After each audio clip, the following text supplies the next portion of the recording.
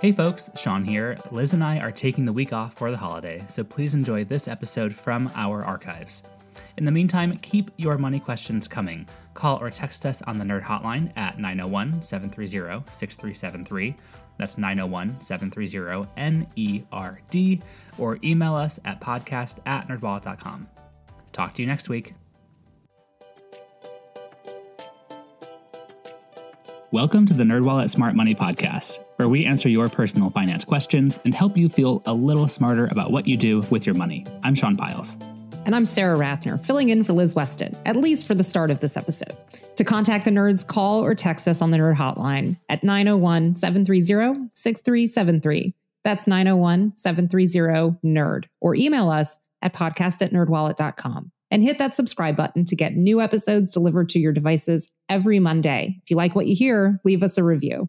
This episode, Liz and I answer a listener's question about how to find the best deals when booking travel, whether that is sometime coming up or whenever this whole Delta variant thing goes away. But first, in our This Week in Your Money segment, Sarah and I are talking about lifestyle creep, aka how a bigger income can translate to living beyond your means. AKA more money, more problems. Yes, exactly. I think it's important to start off by understanding what lifestyle creep is really and how to diagnose it. And they're kind of two sides of the same coins. So one signal that you are succumbing to lifestyle creep is that at the end of the month, you don't really know where your money went, but it sure as heck is not in your checking or savings account.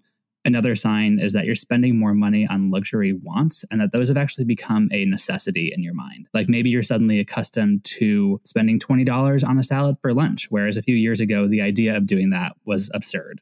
Another sign is that a lot of these expenses are not easy to drop anymore. Like you've gotten yourself into an expensive lease or an apartment that you can't really afford. You know, that $20 lunch is a one-time thing. Buying a luxury item that involves a monthly payment is a multi-year commitment. So Right. you can backtrack from the lunch pretty easily and kind of cut back for a couple weeks and make up for it. It's hard to cut back from leasing an expensive car and getting it over your head. And that brings us to some of the perils of lifestyle creep. And one is that your budget can just slip away from you and you end up not really being able to save or invest as much as you could. And this next one is the biggest one for me, is losing an intentionality about how you're spending your money. You don't really account for all of your dollars because you're just spending whatever you want, whenever, wherever. Oh yeah, I definitely fall into that trap of, well, yeah, it's just money. I'll throw money at a problem to solve it. Right. I mean, that's certainly a nice mindset to be able to work toward in your life, to be able to just throw money at a problem. It makes a lot of problems go away. You know, Right. you throw money at fixing something you don't want to have to do yourself. But at the same time, you know, when we talk about attaining wealth, which is absolutely something a lot of people have as a goal, wealth isn't what you earn, it's what you keep.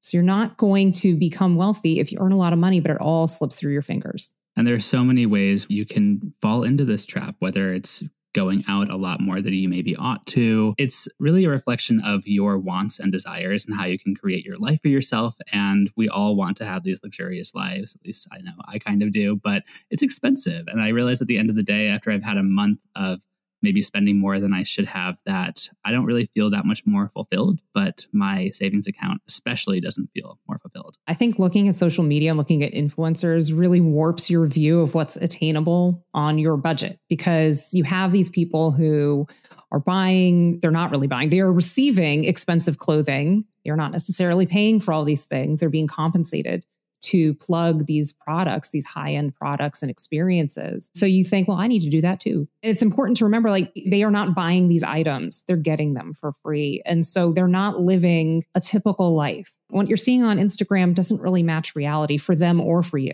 And this isn't to say that people should be living bare bones lifestyles. I am a huge advocate for enjoying today, spending money on what you want today while also planning financially for the future. But it's a matter of, again, going back to that word, intentionality. So I also wanted to talk about a time when each of us has succumbed to lifestyle creep and how we acknowledged it and maybe beat it back. So Sarah, what about you? When have you had this happen to you? Oh God, maybe the 13 years I lived in Washington, D.C. I mean, going out is really expensive in a major city. I live in Richmond, Virginia now, which is a smaller city, and the cost of living is noticeably less. Going out is noticeably less expensive. But I mean, I lived in DC during my prime going out years when there was so much pressure to join the $100 a month gym that all your friends belong to. I know I did that. They had towel service. It was fancy. Going out for brunch every weekend, going out for drinks, going out for dinner. God, you spend so much money on food. And then you live in a place with this like tiny, sad apartment kitchen. So you don't want to cook much. So you just don't. For me, it was just going out less and eventually, frankly, upgrading my life to homes with bigger kitchens with, space for all the different kitchen gadgets and stuff. I do cook a lot more than I used to.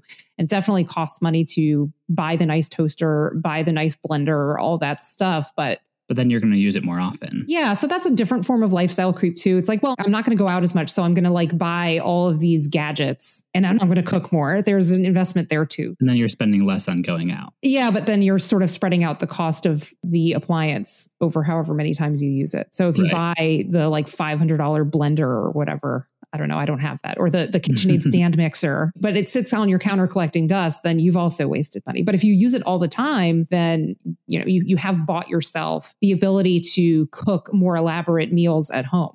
You talking about your time living in DC really reminded me a lot of when I was in my early and mid 20s living in San Francisco. I had never really had any money before. And then suddenly I was living in an expensive city, making a decent salary. And I just spent pretty much every dollar I could. And man, I had a lot of fun. I had a lot of nice clothes. I was traveling a whole bunch and I loved it. And then a few years of me doing that, I realized I can't really sustain this.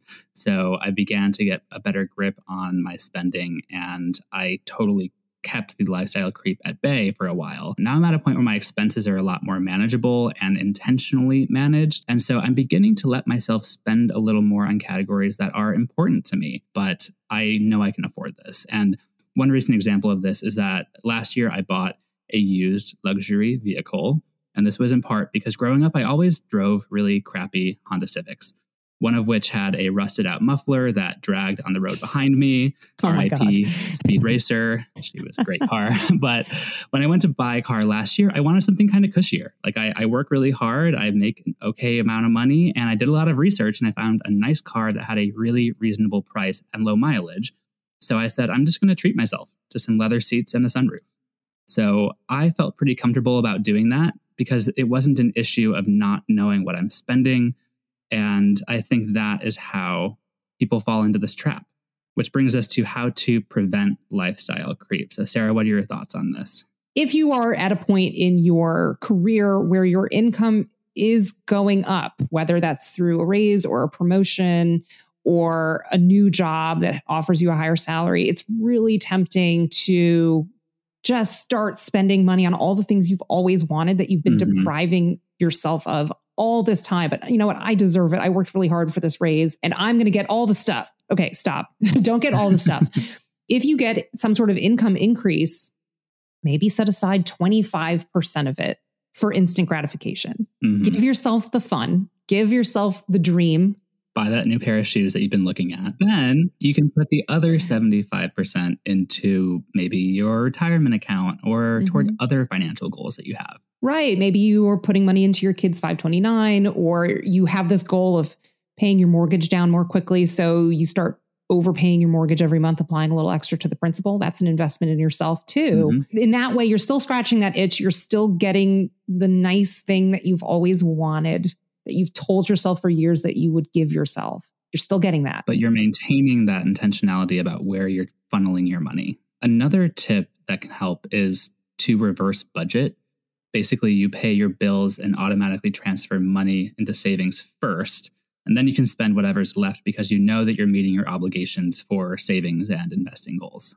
I am such a fan of this because to do the opposite, to spend, and then at the end of the month be like, okay, whatever's left is going into my savings account. You're not going to have anything left. Right.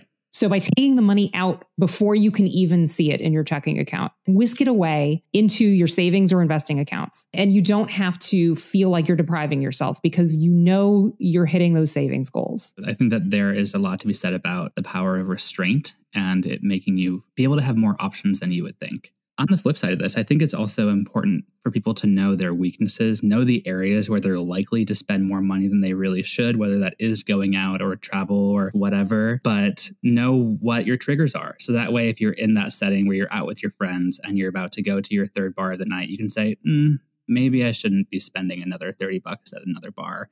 So I have more money for my other financial goals. Exactly. You can do things like make every other drink a glass of water at a bar because yes, your body will thank you in the morning.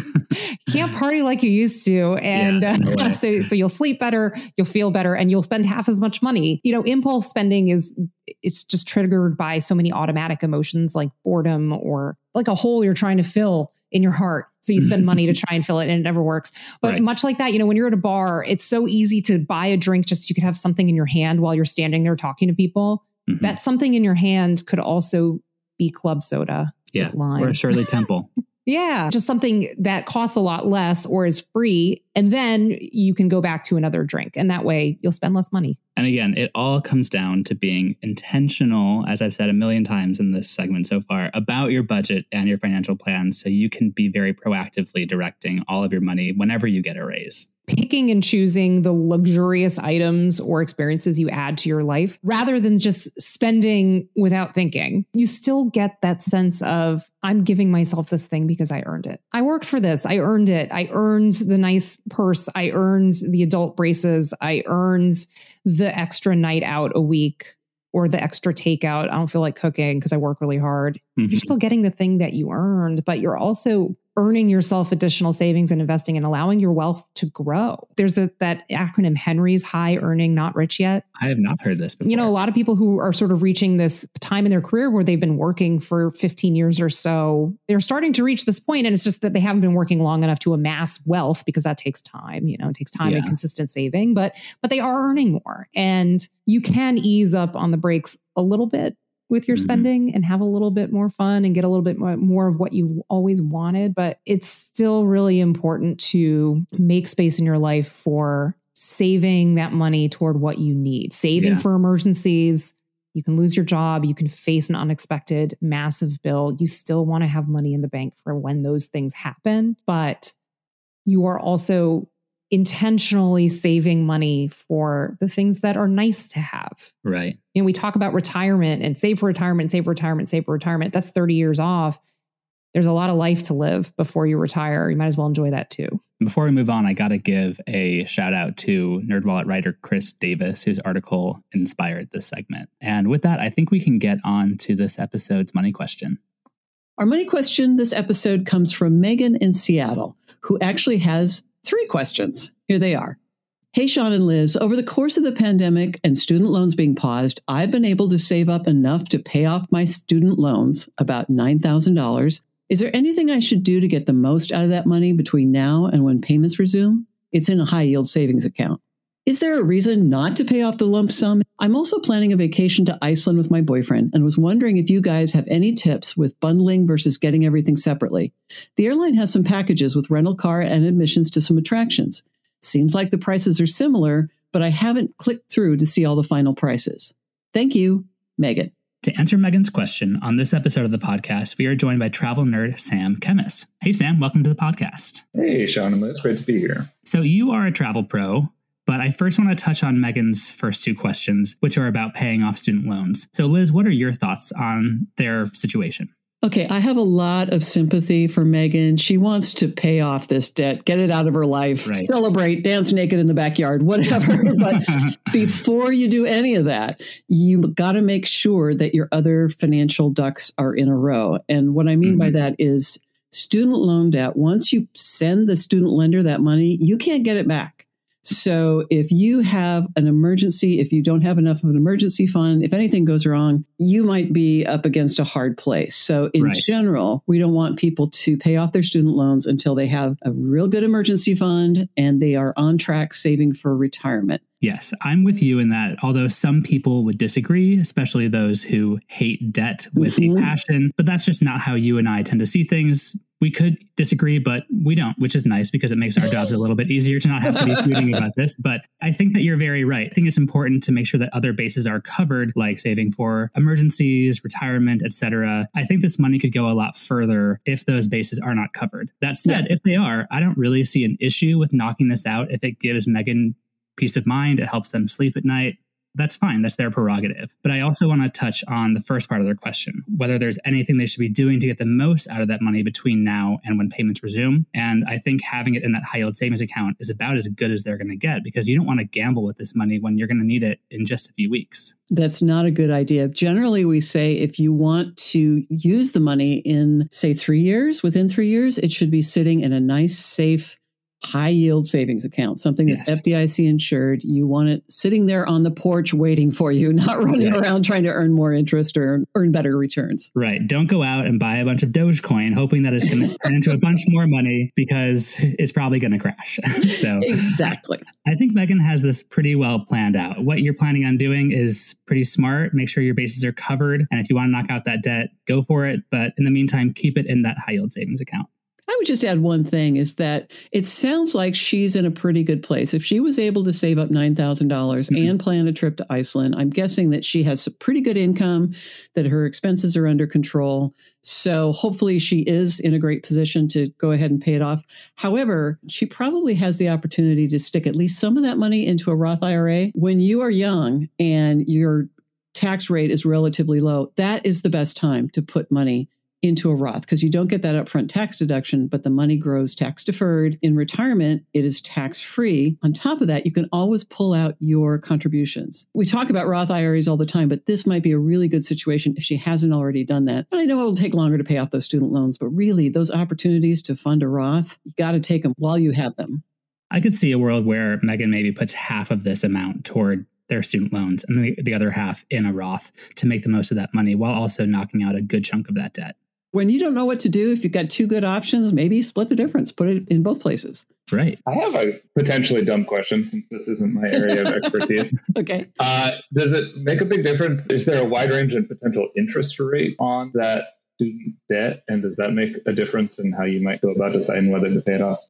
That's a really good question, Sam. Most federal student loan debt is relatively low rate. So unless you're talking about double digits, again, that money is gone for good once you use it to pay off a student loan. So you want to be very, very sure that you're in a strong position before you do something like that. And that means good emergency fund and on-track saving for retirement, and typically paying off all your other debt. We didn't even talk about that section of it. We just sort of assumed she didn't have other debt. But man, if you got credit card debt, that's where the money should be going. Yes. Does that make sense, Sam? Oh, yeah, totally. That's great. Well, now let's turn to Megan's question about the most cost-effective way to book travel, specifically whether bundling or booking everything separately is the best. So, Sam, what say you? So, yeah, the question here is, when you're checking out on an airline and they offer, hey, do you want to book your rental car now too? Do you want to book a hotel? They sort of, do you want to get travel insurance? There's a lot of bundles that they offer while you're checking out.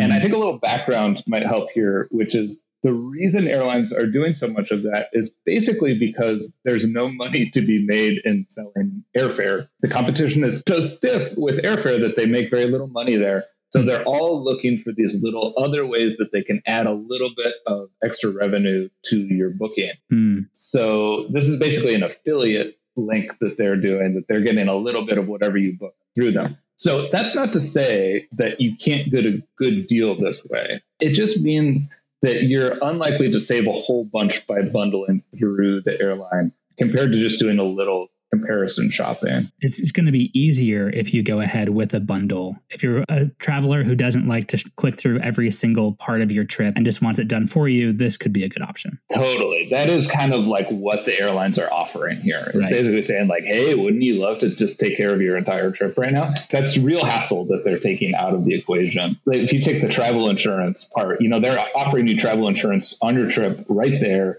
You don't have to do any comparison shopping. You can just add it, and there's some peace of mind there. And you could go down a rabbit hole of trying to find the best travel insurance for your trip. That could take you 2 hours, and how much are your 2 hours worth? So I think that's a reasonable thing to keep in mind. What you're describing as a hassle, I describe as half the fun of a vacation, is making a big spreadsheet of all the different options, talking with friends, conferring, making sure we have the best price for the best experience. Yeah, absolutely. And that's why we have this job. And but also why we have to remember that not everyone works that way. Yeah. But if you are a big old nerd like we are and like to get the best deal and like to do that shopping around, what's the best way to do that, Sam? This could go on, but some basic ideas. If you're talking about bundling rental cars and you want to do some comparison shopping on that. The quickest, easiest way to do that is to find some kind of promotional code when you're booking elsewhere. So if you're booking through the rental car company itself, and you can search for those online. They change all the time. There's also a bunch associated with membership services like AAA. So just kind of digging around a little bit and find that promotional code, and then comparing whatever rate you get there to whatever rate the airline is offering as part of their bundle. My quick tip on booking hotels: a lot of people think that booking advance on hotels is the best way to do it, but that's actually a misconception. Often you save money if you book at the last minute with hotels. We actually just did an analysis of this, so it's fresh on my mind.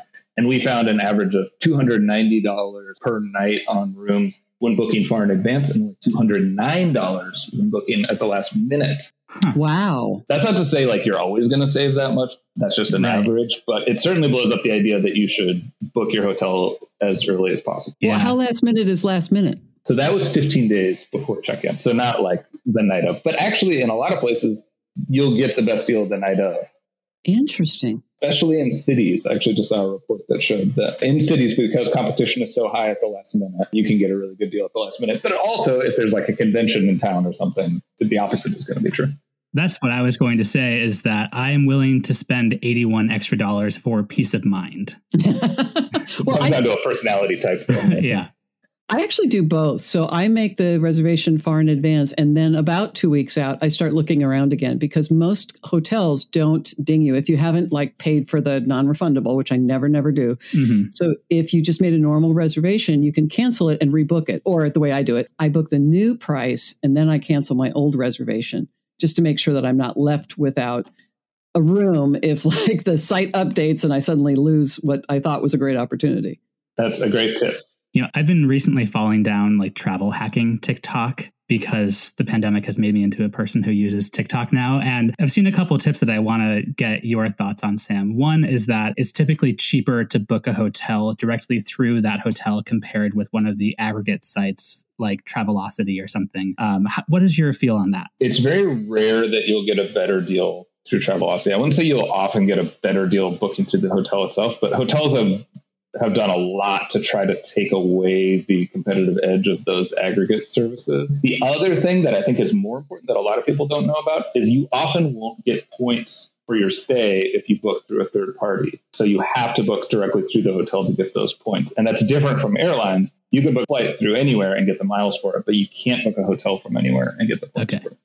That's good to know. The second tip that I've seen circulating on TikTok was, say you have a reservation at a hotel and you have a pretty standard room, nothing special. You can call the day of and ask if they have any free upgrades. And depending on how nice you are and the mood of the person who you're talking with on the phone, they might just give you a free upgrade to a better room for the same price. Have you ever done that? I have not. This is a total personality type thing. My partner's favorite catchphrase is, "It's free to ask." Yes. So she's the one that does that with our bookings, but it totally works sometimes. Yeah. I mean, you know, with anything, like you can also go up to the airline counter at the last minute and be like, "Hey, are there any exit rows available?" In that case, the chances that they'll upgrade you are very small, but the chances if you don't ask were zero. So to your point about it being a personality thing, I am one to front load all of my research. And then once I've made the decision, I don't want to have to think about it. I'm just going to go with my itinerary and enjoy my experience. But Sean, I've done this multiple times. In fact, almost every time I check into a hotel, I at least ask. And I say more often than not, we get a better room. Part of it is we're elite members of all these different hotel chains, so I'm sure that factors into it. But we had an experience. Tell you a little story. We used to go to Disneyland all the time and stay on one of the properties, and we love the Grand Californian. It's a high-end hotel, and I had booked a standard room at a great rate. I got to the front. I had my little daughter with me. She I think was like 8 at the time. And I said, "Do you have anything for us? Could we get a bunk bed room?" Because she loved bunk beds. And the guy looked and looked. He says, "I'm so sorry. We are all out of the bunk bed rooms. I've upgraded you to a suite." Oh. And I want to say it had a bedroom. It had 2 balconies. It had a bathroom that was bigger than my kitchen. Yeah. It was stunning. Of course, my daughter walks around and goes, "Where are the bunk beds?" Yeah, of course. But that's what comes from just asking. It could be amazing. And as your partner said, Sam, you know, it doesn't hurt to ask. And you didn't pay any more for that.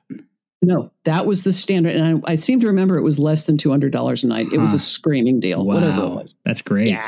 And probably, I don't have any data or anything to back this up, but my feeling would be that is much more likely at a high-end property. Yes. That, if you go to the Holiday Inn Express and ask them for a room upgrade, front desk is not really optimizing for like your most amazing experience. They're just trying to get people through there. So, but yeah, if you're staying at the Four Seasons, definitely worth asking. So Sam, our listener is wondering about getting a rental car in Iceland for their trip. And I'm wondering if you know whether Iceland or other countries are having the same rental car crisis that we are currently experiencing, where it's pretty hard to get one and the ones you get are pretty expensive. Yes, I happen to know, actually. I was just talking to someone who was taking a trip to Iceland, and I asked them specifically about this. And she said that she's not even renting a car in Iceland, which is kind of unheard of, because she priced it out. And I think it was something like $200 a day or something like that. I mean, they're always expensive in Iceland, but yeah, it's still really bad out there. And it seems like we're right at the supply and demand crux where the rental car companies have not been able to get enough cars to meet the huge surge of demand that is going. Right. And that's just going to take some time to sort out, it seems like. I mean, there's a lot of incentive to do that and to get more cars. But yeah, for now, you certainly want to check the rental car prices before you go anywhere to get a sense of what your total budget is going to be. That's interesting because the road trip is such a classic Icelandic vacation. You pop in a Bjork CD and just travel the entire country, but that's not so feasible anymore. What are people doing instead? Iceland's pretty well set up for this. A lot of the sort of tour companies will take you out of Reykjavik to go to, the waterfall or the hike or whatever you want to go to. But yeah, you certainly kind of can't do the, build your own adventure around the island if you don't have a car. Same is true in Hawaii. I've spoken with several people who are visiting Hawaii without a car this summer, which is like, I didn't even know. Maybe Oahu, but people I'm talking to are going to Maui, and you can do it, but it's much more of a hang out at the resort kind of vibe. One of our travel writers, Sally French, recently wrote a piece about the ultimate guide to rental car alternatives. And there are services like Turo and Getaround and Lyft rentals on there. Do you know if those are available abroad too? There certainly are alternatives, some like car share sort of options in various countries. It's worth just sort of searching if you're going abroad for the country that you're going to and car sharing or car rental alternatives or something like that. I mean, unfortunately, they're experiencing the same thing car rental places are as well. So it's unlikely you're going to get a screaming deal on those compared to rental cars. But yeah, the more options you consider, the better off you are. So that might be a good argument for going with the bundle in this case. If Megan, who was asking the question, was finding a good deal on rental cars as part of that bundle, definitely go for that. But I have not heard of anyone seeing anything on there that was significantly better than just booking directly through a rental car company. That makes sense. My whole job is like how to beat the system. And the rental car system as it is right now is pretty hard to beat. There's just too many travelers and not enough cars. Right. And I imagine in Iceland, you don't have the option of renting a U-Haul or something like that. Yeah, you could probably get creative, but you can rent like camper vans and that sort of thing. But yeah, again, the demand sort of seeps into all these little sub areas pretty quickly. So yeah. And I've noticed with RVs, everybody got into RVs over the pandemic. And you used to be able to get some pretty cool deals either on a RV share site or just renting outright. And boy, those are not happening right now. So that's something to keep in mind when you're figuring out your destinations. I just wanted to drop in that if you're going abroad for the first time and don't know this, most places have really great public transportation. So you don't necessarily need a car. Keep that in mind. They have great railroads. They have great metros, all that kind of thing to get you around. So like I would never get a car in Paris. I think that would be insane. Right. Have you seen how those people drive? Anyway. And I'm from Los Angeles, so that's saying something. Yeah, that's the thing. If you're busy in LA, it's tough, right? But if you're going to New York, you can totally get away with it. But it's absolutely worth baking into your budget at this point, because if you're going on a 10-day trip and your car is going to cost $100 a day, that really changes things. $100 a day would actually be a great deal. Yeah, I was going to say, where's that bargain? Yeah. Sam, do you have any other tips for people who are planning trips abroad right now? Or maybe I should ask this question too. How do you think people should still factor in the P word, the pandemic that we're currently still experiencing? Oh, yeah. I totally do.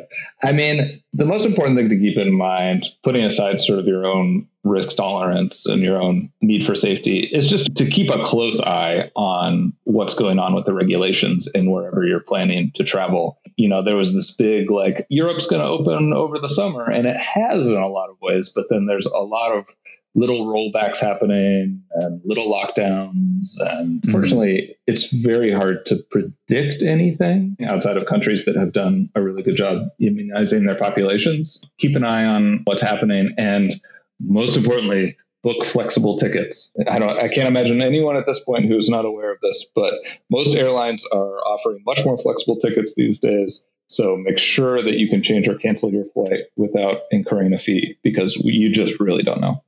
Right. And maybe look into getting a good travel insurance policy. Yes. Though, make sure that your travel insurance will cover your change if it's COVID related. Many do not right now. So don't count on your travel insurance, because even if the country is locking down, your travel insurance might see that as outside of its jurisdiction for what it was covering. Yeah. So do your homework on that. I actually just talked to someone who got in that situation, who had to change their ticket and whose travel insurance did not cover it.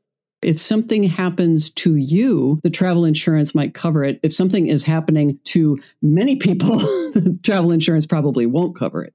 That's one way to look at it, right, Sam? Yeah, okay. Totally. You can get cancel for any reason trip insurance, which will do just what it says it will do, but is much more expensive. So it's a trade-off. We've also talked about certain credit cards having travel insurance baked in, and sometimes that's more flexible than the stuff that you could buy on your own, and sometimes not. So again, take a look at your terms and conditions, see how it works before you rely on it to reimburse you if you decide not to go rather than if you can't go. Well, Sam, thank you so much for talking with us. Thank you. All right, and with that, let's get on to our takeaway tips. Liz, do you want to kick us off? I do. First, pin down your priorities when paying off debt. There's nothing wrong with paying off a large loan in a lump sum, but make sure your other financial bases like an emergency fund and retirement savings are in a good place too. Next up, know what you're paying for when booking a vacation. Vacation bundles probably won't save you a lot of money, but they can make planning your trip easier. Finally, search online for discount codes and check hotel rates when you're a few weeks out to see if prices have dropped. And that's all we have for this episode. Do you have a money question of your own? Turn to the Nerds and call or text us your questions at 901-730-6373. That's 901-730-NERD. You can also email us at podcast@nerdwallet.com. Also visit nerdwallet.com/podcast for more information on this episode, and remember to subscribe, rate, and review us wherever you're getting this podcast. And here is our brief disclaimer, thoughtfully crafted by NerdWallet's legal team. Your questions are answered by knowledgeable and talented finance writers, but we are not financial or investment advisors. This nerdy info is provided for general educational and entertainment purposes and may not apply to your specific circumstances. And with that said, until next time, turn to the nerds.